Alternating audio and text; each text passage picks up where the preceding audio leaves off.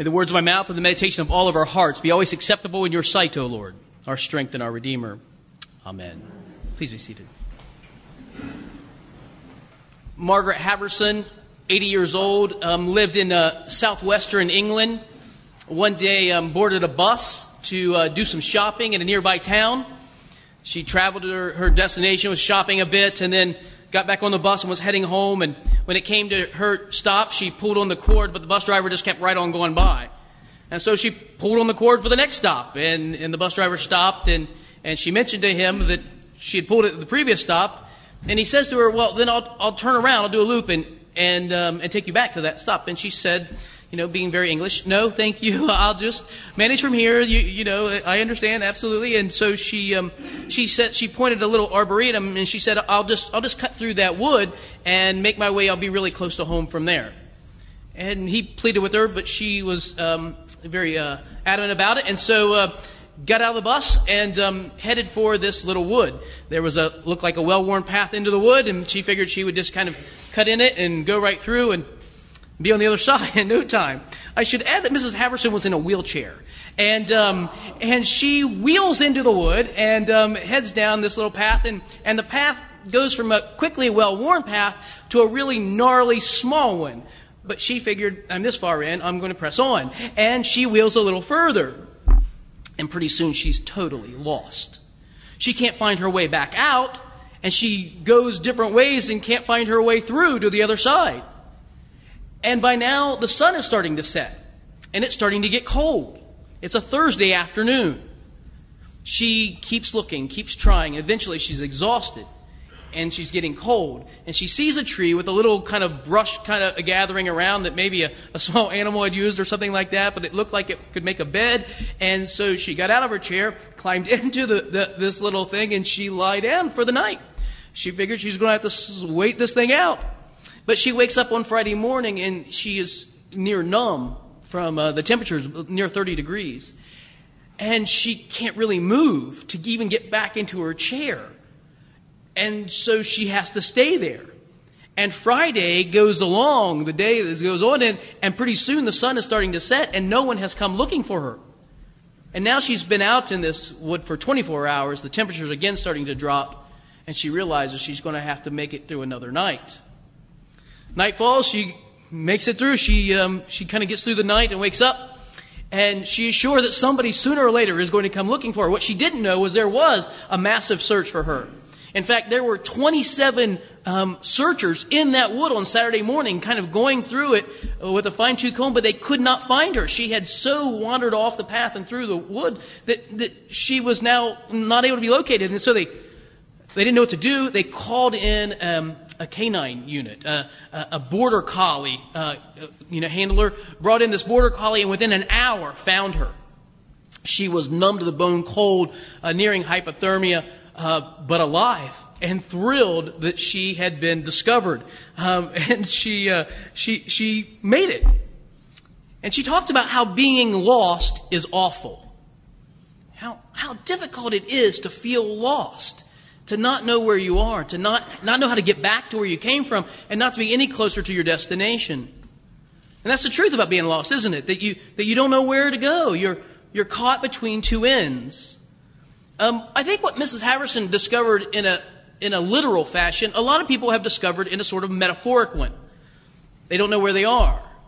They don't know where they began, and they don't know where they're going, and they just have a sense of being lost. And so they try different ways to find themselves. Sometimes people, they really, and this isn't for everybody who's interested in this, but sometimes people will gravitate towards genealogy. They want to discover who they are. If I know who I am, then maybe that tells me a little bit about something about where I'm going. I remember a friend of mine said that he did a little bit of this, and they lived in southeastern Ohio, in Nelsonville. And he discovered that, a great-great-grandfather, or maybe his third one, I can't remember, but a couple generations before, one of his grandfathers had gotten into a bit of a rustle and tussle in a tavern in Kentucky and shot and killed a man. And to escape from the law, he jumped into the Ohio River and swam across the river.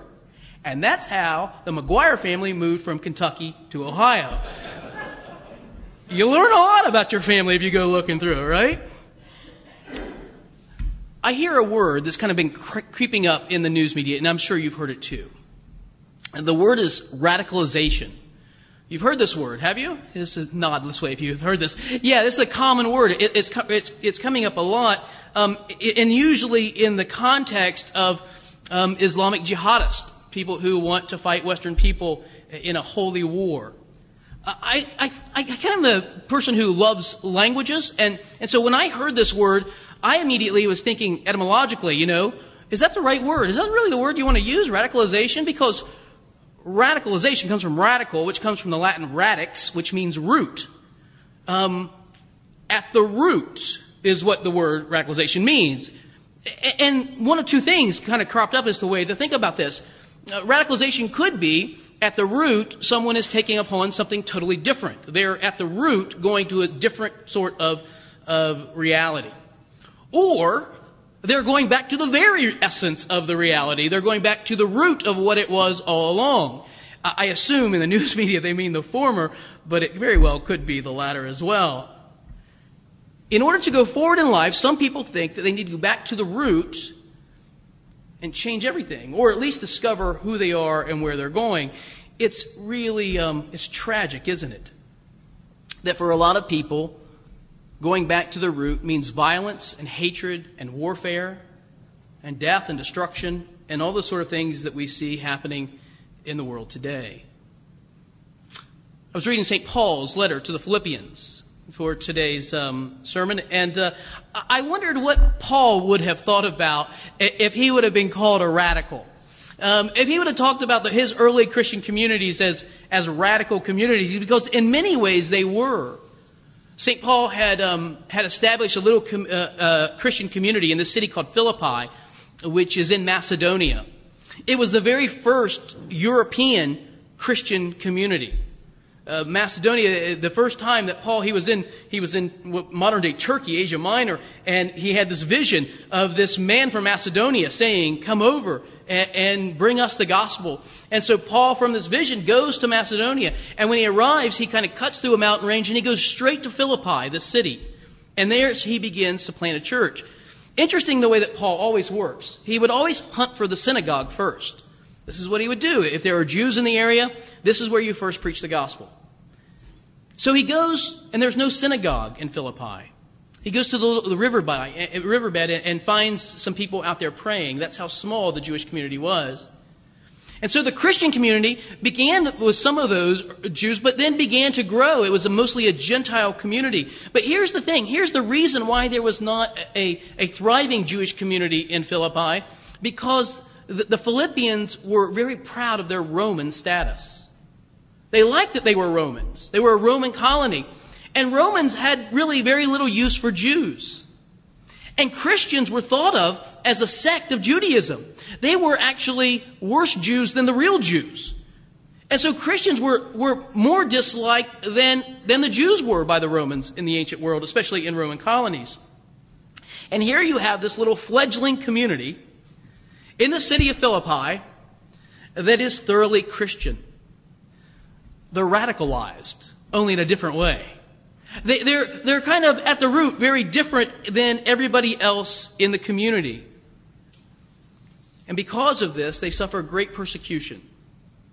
Some of it is social persecution, ostracization, pushed out not allowed to join trade guilds, not allowed to participate in a lot of the events. They wouldn't make sacrifices to the Roman gods. They wouldn't eat the foods that the Romans ate, because it often had been used in ritual sacrifice.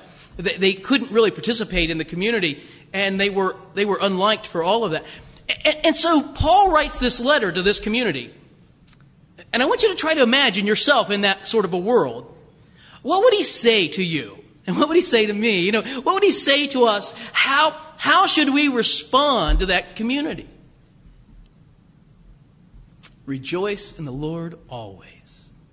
Again, I say rejoice. This is a command. This is an imperative in both times. Rejoice. Again, I say rejoice. This is sort of go clean your room. I said go clean your room. You probably never get this. I get a little pushback on these things. my standard response is, that wasn't a question, I wasn't looking for a debate about this sort of thing. This is, go do it. This is a boss that says to his or her subordinate, I want you to fill out this report and get it done by 4 o'clock. It's not a question, right? I mean, this is something you expect to be done. A professor that says, this paper is due on the 12th. And you better get it in on the 12th, because on the 13th, I'm going on winter break, right? This is it. Rejoice in the Lord always. Again, I say rejoice. Doesn't just stop there, does he?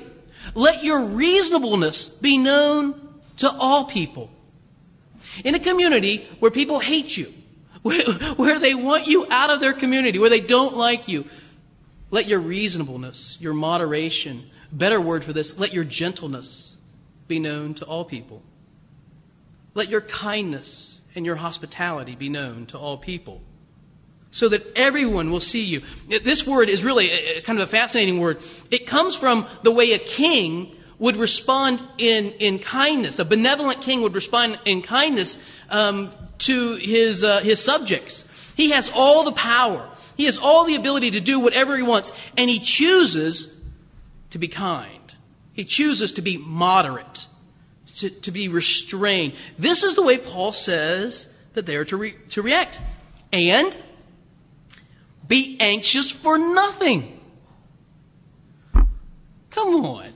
Now, I'm the kind of person who worries about things I should be worrying about. Do you ever get like that?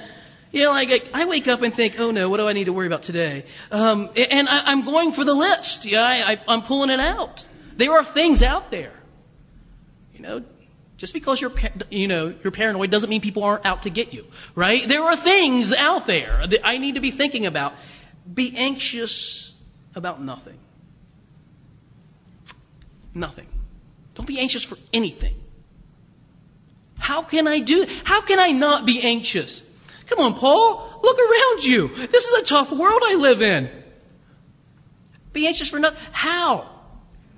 By prayer and supplication, and with thanksgiving, let your requests be made known to God. Don't worry, pray. Oh, I hadn't considered that. It's an option, isn't it? I could just continue worrying, or I could turn my worry into prayer. I could turn to God and tell God everything that's heavy upon my heart. I could lay it all out there, and I could do it with Eucharisto, with Eucharist, with thanksgiving. And what would happen then if I chose to do that path? The peace of God, which passes all understanding, would guard your hearts and your minds in Christ Jesus. If only you could just pray, then God would give you His peace. As we're going through the Advent season, I don't know about you, but I look around a lot of things. I'm troubled. I like the whole gift giving and getting. I've pointed out that they have these new drones with video cameras on them to my wife about a dozen times, and she says to me, what does a 46-year-old man need with a drone with a camera? I said, think of the possibilities, right? I'm totally into it. Don't get me wrong. But I'm really distressed by the way the culture runs towards December 25th, and the way that we kind of hold back. We in a liturgical Christian community, we didn't even sing Christmas carols. There's none. If you want to hear a Christmas carol, you better go to the mall, because you don't get them here, right? We hold back. Christmas doesn't begin until Christmas. We're in Advent. We're in anticipation. We're waiting, and how different that is from the culture around us. And I wonder about in the culture that's so filled with violence and negativity and hostility, whether it's the adversarial atheist or the Islamic terrorist. I wonder the way that people who react negatively towards Christians, how Christians ought to be responding to them. We'll respond to violence with violence. We'll show them. That's not Paul. I know. I understand we need military. I'm all totally with that. I understand police need, totally with that. I'm talking about what goes on in our hearts and minds. about how we respond in peace, how we respond with reasonableness and gentleness, how they ought to be shocked by our kindness and our hospitality. I was looking at this study from Harvard University. They were interested in the way that people kind of view things that are extraordinary, in their memory so much, better than they are, and how they tend to downplay things that they think of as ordinary or unspectacular. And so they did this study where they had 135 students from Harvard write down events that took place like in the very past couple days, conversations they had with somebody. I was talking to a friend about the Cleveland Browns and their terrible history and draft picks. Or I was talking about, this, whatever. Social events I went to, there was a work party. So they wrote down the events that had just happened. And then they were asked, how do you think you will reflect on that memory? Will it be something that you'll find to be spectacular and curious and special? Or do you think it will just be sort of, And so they wrote mostly they wrote down their expectations, and they found out they put them away for a summer, just 3 months, and brought it back out. And at the end of the summer, the thing that was overwhelming was the way that everybody viewed their memories, how they had anticipated it being such a smaller kind of significance, that they were surprised by how fond the memory was when they came back to it. In other words, they tended to downplay the significance of it and later look back and found it to be a quite pleasurable memory. They kind of concluded, that the researchers did, that often what we do is take the present for granted. We take life for granted. We think it really is, whatever. But really, if we look back on it, there's really quite extraordinary moments that are happening in the ordinary. And they find great joy in that. Find great joy in the present. I think that's what St. Paul would say to us. In the name of the Father, and the Son, and the Holy Spirit.